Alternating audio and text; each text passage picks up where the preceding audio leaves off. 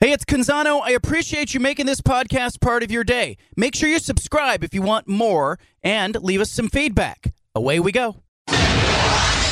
Initialize sequence. Welcome to The Baldcast, a production of John Canzano's Bald-Faced Truth.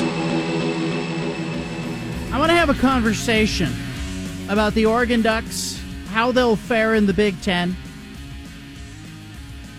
I was crawling out on a limb about a week ago talking about, I think Oregon can challenge Ohio State for the conference championship. And, there are some sports books that have, installed Oregon as either the number 2 choice in the conference, or they're offering final, some others are making Oregon kind of the sweetheart pick. And I need to see more from Dylan Gabriel. But it's a conversation I want to have. Spencer McLaughlin is a contributor at 750thegame.com. He also hosts a podcast called Locked on the Ducks. He's joining us now. Spencer, where are you on sort of handicapping Oregon's chances to win the Big Ten next year? I am crawling out on the limb, but I need to see Dylan Gabriel. Where are you? Well, I think your Gabriel take is pretty reasonable. I liked what he did at Oklahoma. He was good. He was solid. He is good. I don't think he's worthy of, having the third best Heisman odds in all of college football. I think that, kind of echoes what J.J. McCarthy had a season ago, in which you've got a top 5 team nationally, and the quarterback is always going to be just kind of naturally at the center of that particular conversation. So, I think he's good. I look at him and say, Oregon doesn't need him necessarily to be Bo Nix or Marcus Mariota or, Herbert when he was at his best. Can he just be like Darren Thomas or Jeremiah Masoli? Because those guys were quarterbacks of national championship caliber teams as well. So I agree with you on the Gabriel point. I think in terms of handicapping Oregon into the Big Ten, I think they're a scratch golfer, John. I think they are doing a really, really good job in just a number of areas of making sure they're ready to go compete at the highest level. And everywhere you look, it's, kind of Oregon 2, Ohio State 1 in the Big Ten. I think it's more like 1A, 1B. You can put them in whatever order you'd like, but I think something you have to discuss is how does Oregon not have at least a little bit of an advantage? Because when they play in the regular season, they play in Eugene at Autzen Stadium. And I think that's a pretty notable edge there. And Oregon doesn't have to play USC. They play UCLA instead. And the Bruins are going to be in a complete rebuild year with a guy who has not been a head coach and hasn't been a coordinator yet in his career. And I think has a tough situation down there in Los Angeles running that UCLA football program for Deshaun Foster. So I think Oregon's schedule is pretty solid. I think it's, mildly more difficult than it could have been because you play Ohio State and Michigan, but you miss Penn State, you miss USC, Washington and Michigan both, I think, are pullback teams from last year. So I think the schedule works out. I think the team is there, and they just got to go execute on the field. All right, let's talk about the potential pitfalls. Let's start with Chip Kelly. When I see him go from UCLA to Ohio State, I tip my cap to Ryan Day because that is a hell of a play caller. And he's game planned against Oregon more recently than most in the Big Ten. He understands he'll be just able to call plays. How much of a factor will he be at Ohio State, in your opinion?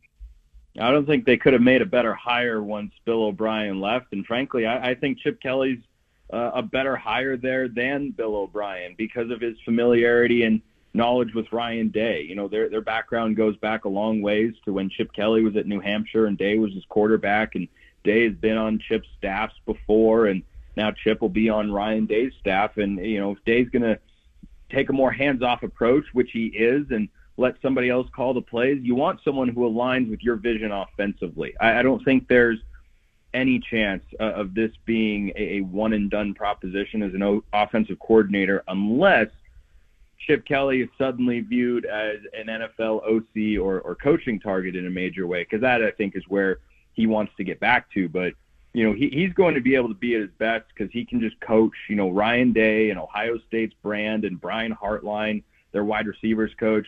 They can handle recruiting. Chip can just game plan, call plays, show up, and coach ball, which is what he wants to do. And I think it makes Ohio State very scary.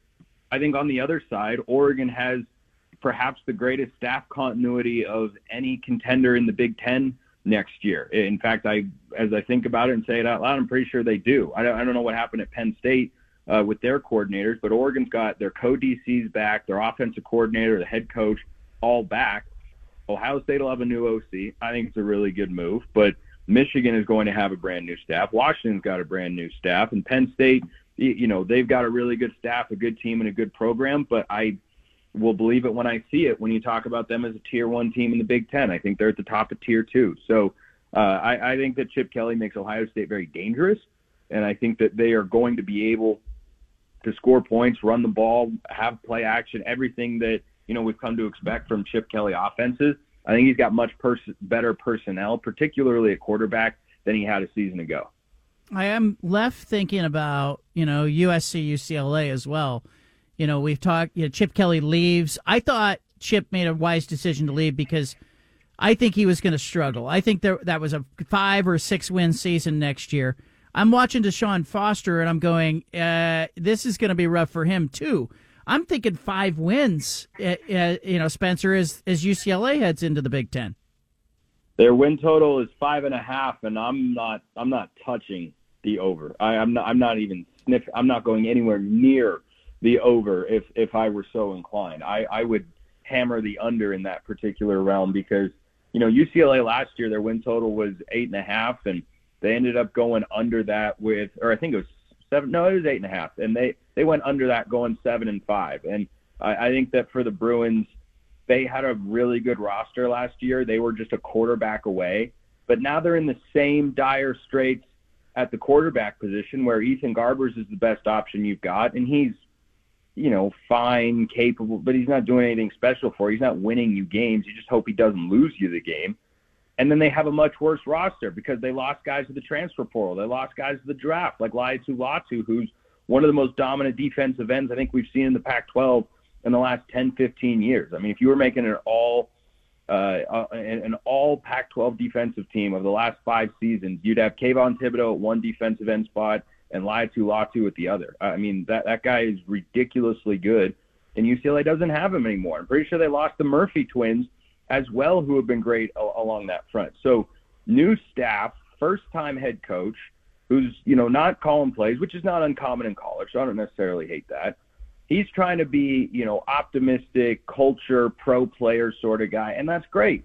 Players are buying in, and that's great. You want energy, you want excitement, positivity around the program, but the game is played on the field, not in a locker room, and that locker room might be in a good spot for UCLA. But when they take the field, they are going to be at a talent deficit in a lot of their games, and they're going to be at a coaching deficit because they've got a guy who's going to be learning on the job. You compare that to, Dan Lanning in his first year. He was someone who certainly had improvements to be made as a head coach, and I think he's made them over the last couple of seasons. I thought he got better year 1 to year 2, but he was undergoing that growth process with an Oregon roster that had well-stocked cupboards from a recruiting and talent standpoint, and then he was able to build on that and bring in more talent. Who's UCLA bringing in?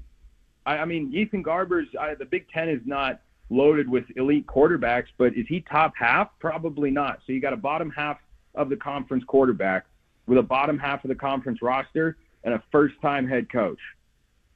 I think that could spell a 3 to 4 win season.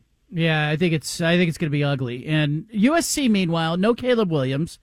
What do they look like, in your opinion, as they make the bridge to the Big Ten? The brand is there.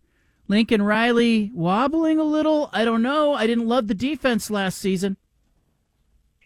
I think USC has done fantastic work this offseason. Not good, not great. I think it's been fantastic. You look at the personnel they've got coming back, and I've got no qualms about Lincoln Riley coaching offense. I think Miller Moss quite literally scared away Will Howard, who's going to Ohio State to play quarterback. He was all set to transfer to USC is what the reports indicated, and then all of a sudden you look up, nope, he's going to Ohio State instead. Why? Well, Miller Moss went and tore up the ACC runners-up in Louisville, who had a great defense. He hung 42 on them in the Holiday Bowl, and suddenly he looked like quarterback of the future, and he looked really, really good to me. And he's got Lincoln Riley, who's got a great track record with quarterbacks. Their problem, as you said, was defense. And they went and hired Deanton Lynn, who, is the greatest embodiment of UCLA's lack of institutional commitment to football, because they let him walk to their crosstown rival.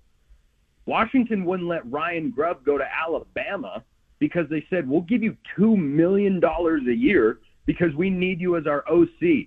D'Anton Lynn said, I want to go be the defensive coordinator for USC, and UCLA said, okay, yeah, that's fine. We'll just, we'll figure something out. That guy's a great DC, not a good, a great DC. He's bringing a couple of talented players with him. They brought in a couple of transfers from Oregon State, Easton Mascarenas Arnold and his younger brother Achille Arnold. He's got Kamari Ramsey, the safety, coming over from UCLA. Bear Alexander's back on the defensive line. Their problem last year was coaching and scheme, and that is going to improve with D'Anton Lynn at the helm. Lincoln Riley will score points. I like USC's over win total. I think they're at 7.5 or 8.5.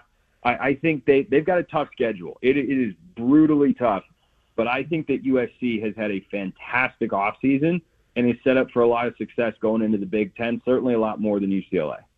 Washington is a wild card. New coach, no Michael Penix Jr., Jedd Fisch bringing some guys from Arizona, but not enough. How difficult will the transition to the Big Ten be for the Huskies? I don't think any tougher than what it would have been had the Pac-12 stayed together, because the league would have been pretty loaded. Oregon, Washington, USC. Jonathan Smith probably sticks around Oregon State. They could still be a good team with Trent Bray. Arizona and would still have Jedd Fisch. Utah, of course, is Steady Eddie in college football. I think for Washington, it's definitely a rebuild sort of year, but it definitely feels a lot more optimistic in Seattle on Montlake than it did about a month ago or a month and a half ago, because, time is moving very slowly. About a month ago, because they had nobody coming in and DeBoer was gone. Who are they going to hire? And suddenly you look up and you say, okay, you've got a veteran quarterback in Will Rogers. That gives you a high floor. Maybe not a high ceiling, but at the very least a high floor. You're pairing him at the quarterback position with a good play caller in Jedd Fisch, who's got a great track record on that front, working with a couple of different guys. He's going to have a couple of weapons. They brought in a couple players from Arizona at least. Are they going to have the depth to contend? No, but I think Washington should expect to be a bowl team. I mean, at the very least, I don't think they're going to pull a TCU and go 5-7. I would be, I think 8 wins is probably their ceiling next year, but I don't think that they're, going to be able to make a dark horse run to contend for the conference. I don't think the roster is quite there, but in 2025, yeah, I think Jedd Fisch is a really good coach and we'll have things figured out by then. Yeah, and I the Pac-12 teams that transition are all going to be interesting, but of the 4 going into the Big Ten, the most interesting to me is UCLA. I just think they have a lot of volatility. They're going to have a basketball program that's trying to matter. They're a basketball school. No Chip Kelly, and in fact, he's a coordinator for one of the other teams. Most interesting transition team for you? As we go into the Big Ten, I mean, that's tough. That's tough. I like Oregon a lot because I think they're the only team, along with Utah. Utah benefits the most from this because Utah is going into the Big 12, and they've got the opportunity to be a conference contender. They're the conference favorite. Oregon will be the second favorite to Ohio State. But I think Utah, with the situation that they've got, is set up for so much success. I think it is playoff or bust for Kyle Whittingham and company because you've got a 7th-year quarterback returning. You bring in Dorian Singer via the portal. You've got a couple other weapons. They return something like 70% of their production from a year ago. I think they have got all the tools to win the Big 12 and win it convincingly. They just have to go out there and, much like Oregon, and execute. So I think those are the only 2 teams that jump into being a conference contender right away. But in their new home, I would not sleep on USC, though. I really wouldn't. I know everyone likes to laugh at Lincoln Riley because the defense was terrible, and yes, he fired Alex Grinch 2 years too late. He never should have gone with him from Oklahoma to USC, and they probably make the college football playoff in his first year when they lost to Utah in the Pac-12 title game, and they were ranked 4th in the college football playoff rankings going into it. So I think that USC is kind of poised for a bounce back there. Conference contender, I need to see how their defense adjusts and how that meshes with Lincoln Riley's philosophy. But, we saw Ryan Day change the identity of his team when, they were getting pushed around by Oregon and then Michigan a couple times in a row. And I know they lost this year, but it was a lot different. It looked and felt a lot different. And I think that that's what Lincoln Riley has to be able to do, and we'll see if they're able to make it happen.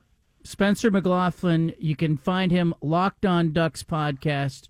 Follow him on Twitter. Catch him on 750thegame.com. Spencer, I appreciate you joining us, man. Thank you. Yeah, anytime. Thanks, John. You bet. There he goes, Spencer McLaughlin. Love it. I think UCLA is the most interesting team. And interesting, I don't mean that like, they're the best team by far. It's just I'm intrigued on what's going to happen to them. And I'm curious if there will be regrets at UCLA about going to the Big Ten. They're not making the same transition that Oregon and Washington and USC are making. It is not about football for UCLA. And John Wilner and I on the Canzano and Wilner podcast went way in the weeds on it if you want to check that out. Coming up, we're going to talk about Washington State and Oregon State. They have a huge week and a pivotal week in front of them. I'll tell you more about it next. Big week for Oregon State and Washington State. Washington State University President Kirk Schultz will be making his pitch to the College Football Playoffs Management Group. That is the 11-member panel that oversees the CFP. Kirk Schultz, the president at Washington State, has got control of that group because the rest of the voters would like to move to a 5+7 qualification model, and they would like the Pac-2 to not have an automatic qualifier spot. Doesn't make sense. There's only 2 teams in the conference, and they'd probably like to reduce the distributions that are being paid to Oregon State and Washington State. And Kirk Schultz, the Washington State president, is saying, no, the CFP distributions should stay for Oregon State and Washington State at about $6 million. That's what each of the schools, the Power 5 conference schools, receives. And he believes that they should leverage the CFP format, because there's no format beyond 2025. There's 2 more years left on the TV contract. He believes that they should, extend Oregon State and Washington State's status and ability to vote on the committee beyond 2025. He's basically saying, I'm not going to vote, and all votes need to be unanimous, and I'm not going to register a vote unless the rest of the panel agrees to recognize Oregon State and Washington State beyond 2025. I think it's a good move by Kirk Schultz. He's playing all of his cards. My friend John Wilner basically classified it as, why would you go into halftime if you have a timeout in your holster? Why wouldn't you use it? And so Kirk Schultz, the president at Washington State, is calling his timeout. He's going to present his proposal to the rest of the committee. And I think what he's going to try to do is he's going to try to get Oregon State and Washington State a seat at the table beyond 2025. Now, there is a deal on the table for $1.3 billion for the playoff beyond 2025. It remains unsigned. There's no format, and that format needs to be decided by this committee. Schultz at Washington State is saying Oregon State and Washington State need to have a voice in that room. Should not be cut out because the Pac-12 is still recognized as a conference by the NCAA. They're still a conference. They should still have a seat at the table, says Kirk Schultz. Keep an eye on that. That is going down tomorrow, Thursday. Kirk Schultz, Washington State president. I will try to get him on the show. On Friday, Greg Sankey, confirmed SEC commissioner, will be on the program. He is also on that group, that management group, and so we'll get him to kind of download on what is it that Washington State wants, and is the rest of college football receptive to it. That's on Friday's show. Michael's in Eugene, listening on Fox Sports Eugene. Michael, what's on your mind? John, my man, sorry about your Nines. That's a tough one, but it happens. It happens. It does. But I was thinking about all my Niner friends. I was rooting for Diamador and Eric Armstead as a Duck, but a couple thoughts on your last guest. So wrote this as a comment to one of your articles. Sparty is a very underrated job, and Jonathan Smith is actually in a much better place than he would be in Westwood. They put 70,000 in that building every Saturday. They have all the resources to win. He took Aiden Childs with him. The UCLA fans, unless they're 10-2, are at Hermosa Beach. Okay, Chip Kelly has not been a dynamic play caller since the 2012 Fiesta Bowl. The world has caught up to Chip. There's actually going to be strife because Ryan Day is an incredible play caller, and he made that move so people would stop looking at him in Columbus. USC, you cannot trust Lincoln Riley. They're going to take a step back. Caleb Williams bailed them out of a lot of games that would have been huge blowouts, a.k.a. their trip to Autzen. Can you do a talk about Oregon hoops? I loved your interview with Dana last week. I agree. He is on his way out. I just don't see how he's back. What happened to the women's team? Coach Graves, they're the worst team in the league, and they're getting punked. Since COVID and Sabrina, what happened, my man? Right about that, and I like Coach Graves. I know him. But what is going on up there? So I'm going to hang up and listen. Later, buddy. Yeah, thank you for that. I mean, I appreciate it. First of all, I'm going to start. He starts off by saying, hey, sorry about your Niners. I had a question in the mailbag that was along those lines. Like, what do you do when your team loses? Like, wasn't today great perspective for that? Like, there are so many people who take losses so hard. Fans take losses hard. Fans are ready to fight each other at stadiums. And then you see something like what happened today at the Kansas City Chiefs parade and rally. Somebody brings out a gun, starts shooting, and all of a sudden it's like, okay, it's just sports. We know that. It's just sports. Try to remember that when things feel like they're getting too big. Like, it was interesting in our living room. We had a bunch of 49er fans watching the game, and there was one kid who was a 9-year-old kid who was rooting for the Kansas City Chiefs. And I said this earlier, but I want to say it again. Like, the game ended. Chiefs won in overtime. And that poor 9-year-old kid was like trying to hide over by the end of the couch. He's quietly celebrating. And I said, Rhett, just celebrate, man. It's all right. Like, his team won. It's okay.